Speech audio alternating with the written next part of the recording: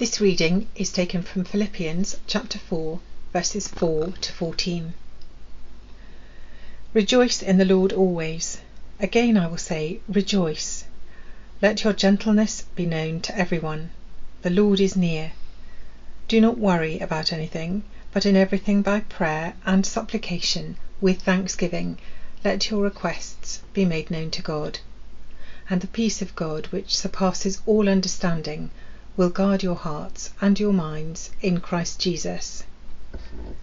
Finally, beloved, whatever is true, whatever is honourable, whatever is just, whatever is pure, whatever is pleasing, whatever is commendable, if there is any excellence and if there is anything worthy of praise, think about these things.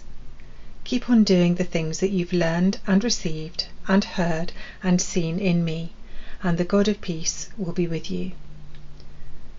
I rejoice in the Lord greatly that now at last you have revived your concern for me. Indeed, you were concerned for me, but had no opportunity to show it. Not that I'm referring to being in need, for I have learned to be content with whatever I have. I know what it is to have little, and I know what it is to have plenty. In any and all circumstances I have learned the secret of being well fed and of going hungry, of having plenty and of being in need. I can do all things through him who strengthens me. In any case, it was kind of you to share my distress. The reading comes from Acts chapter 12, verses 1 to 17. About that time King Herod laid violent hands upon some who belonged to the church. He had James, the brother of John, killed with a sword. After he saw that it pleased the Jews, he proceeded to arrest Peter also. This was during the festival of unleavened bread. When he had seized him, he put him in prison and handed him over to 4 squads of soldiers to guard him, intending to bring him out to the people after Passover. While Peter was kept in prison, the church prayed fervently to God for him. The very night before Herod was going to bring him out, Peter, bound with 2 chains, was sleeping between 2 soldiers, while guards in front of the door were keeping watch over the prison. Suddenly an angel of the Lord appeared, and a light shone in the cell. He tapped Peter on the side and woke him, saying, "Get up quickly."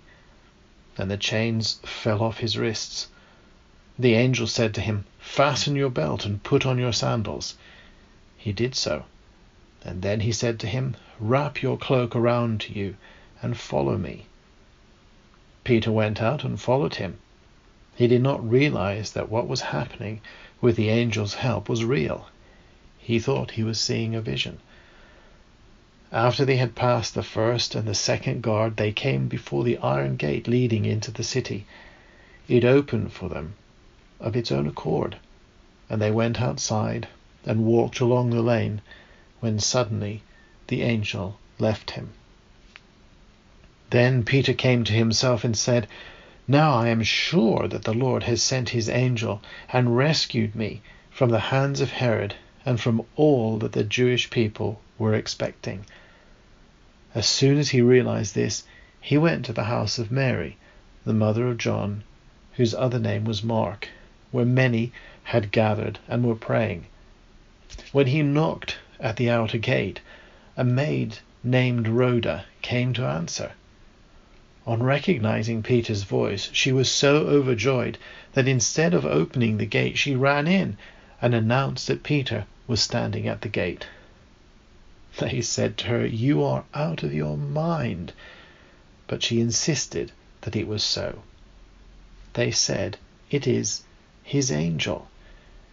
Meanwhile, Peter continued knocking, and when they opened the gate, they saw him and were amazed. He motioned to them with his hands to be silent, and described for them how the Lord had brought him out of the prison. And he added, "Tell this to James and to the believers." Then he left and went to another place. In the name of God, Father, Son, and Holy Spirit. Amen. Today is our patronal festival, the feast of St. Peter and Paul, and I'm trying not to think about the fact that in normal years we'd have been preparing for a lovely strawberry tea this afternoon. It's just one of many things that have gone by the board over these last few months of disappointment. Of course, it's nothing to the suffering of those who've lost loved ones, those whose health has been permanently damaged, those who are worried about their jobs. But sometimes the small things hit home in big ways, reminding us that life isn't as it was, that nothing is certain, not even a strawberry tea. At the moment, some people are emerging a bit from lockdown as shops and other places open. We're thinking about how we might resume some sort of worship in the church building in the coming weeks. But these podcasts will continue, even when we do that, for as long as they need to, because I know that for many, that freedom is still far off. Some will need to shield themselves for quite a while yet, and will probably find this time even more difficult as they see others getting out and about. Even for those who can meet physically, there'll be all sorts of restrictions we'll have to observe. It's no accident that we've called this experience lockdown. Of course, it's nothing like really being in prison, but for many it has been lonely and miserable, especially if they've been in cramped or inadequate housing, or if their homes are unhappy or abusive places. Even the luckiest amongst us have had to deal with severe limits to our freedoms, and we don't tend to find that easy to cope with. That's why this year, from the vast array of stories about Peter and Paul in the Bible, I chose the one we've just heard from the Acts of the Apostles, and the reading from Philippians too, because as we'll discover, they remind us that our patron saints were people who knew all about lockdown. In the strange story from Acts, Peter is locked down very literally, chained between two guards in King Herod's prison. James, one of his closest friends, had been killed by Herod, and Peter must have been fairly sure he'd be next. But it wasn't so. In the middle of the night, an angel appeared to him, wreathed in light. I did say it was a strange story. His chains fell off and the doors sprang open. It wasn't until he found himself standing in the street that he realised it wasn't a dream, that he really was free. And it seemed equally unbelievable to his friends, particularly the maid, Rhoda, who answered his knock at the door. It's probably significant that we're told her name. We don't need to be for the sake of the story. She could simply have been the maid. So the fact that she's named probably means that those who first heard this story would have known her. Oh, that was Rhoda. Poor Rhoda, I bet she never lived it down. The night she left Peter, the foremost apostle, the leader of the church, standing on the doorstep. But it's a measure of how astonishing his release was that she did so. Peter shouldn't have been there, and yet there he was. Eventually he would be executed by the Romans, but for now he was free and able to carry on the ministry he'd been called to. The first reading we heard from Paul's letter to the church in Philippi might not seem to have any obvious prison connections at first glance, but if we'd read the whole of the letter, we'd have discovered that it was actually written from a prison cell. Paul had been imprisoned by the Romans, as he was several times, and he wasn't expecting a miraculous deliverance. For all he knew, these might be his last days, the end of the story for him. And yet his letter is full of joy.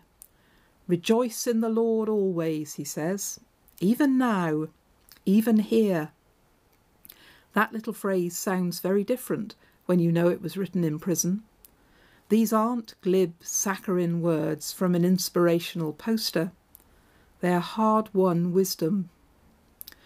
Paul talks about how he's learned to be content with whatever he has. In those days, prisoners only ate if their friends or family brought them food.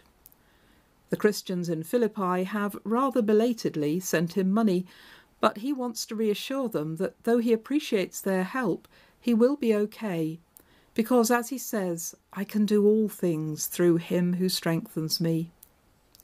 His body may be in prison, but his soul, his spirit, his heart is free. There are no bars that can confine him. He lives in the wide expanse of God's love. Freedom is a theme which runs right through the Bible. Near the beginning of its story, Moses led the people of Israel from slavery in Egypt to freedom in the Promised Land. Later on, the Jewish people were delivered from imprisonment of another kind, their long exile in Babylon. The Old Testament was largely drawn together in that time or shortly after it, shaped by and for those who lived with the daily reality of oppression. By the time of Jesus, Israel was dominated by the Romans, and once again people longed for freedom. They looked for a Messiah, literally an anointed one, who'd defeat their enemies and lead them to political independence. If only they could break the yoke of Roman rule, they thought that all would be well. At first, the crowds believed they'd found that liberating Messiah in Jesus. But when the Romans crucified him, that support ebbed away. Just a few of his followers stuck with him, and even they were none too sure what his message had really meant if it wasn't about the overthrow of Roman rule. It was the resurrection that revealed it to them. If death couldn't hold Jesus prisoner, then what was there to fear from any other sort of imprisonment or oppression? The prisons which hold us most securely aren't the ones made of stone and iron, but the prisons of fear we build around ourselves. Knowing that God hadn't abandoned Jesus as he hung on the cross, even when all had seemed lost, meant that they were able to face the hardships that came their way too. If God is for us, who can be against us, said Paul in another of his letters. And that wasn't just pie in the sky when you die to him, a consoling promise of something better to come in the hereafter. His experience of God's presence set him free to live fully in the here and now, to rejoice in the Lord always, to find the peace that passed human understanding, love that overflowed to others, even in a prison cell. Today we may not be able to enjoy a strawberry tea together. We may not be able to meet with friends or travel off on holiday. We may be living with restrictions which chafe and frustrate us in the short or the long term because of COVID-19 or for a host of other reasons. But like Peter and Paul, we're called to discover the true freedom which comes from knowing we're loved indestructibly by God, an infectious freedom which sets others around us on the road to freedom too. As Charles Wesley describes it in the hymn which will close our worship today, referring to that story of Peter's release, "My chains fell off, my heart was free, I rose, went forth, and followed thee." Amen. The special prayer for the feast of St. Peter and St. Paul.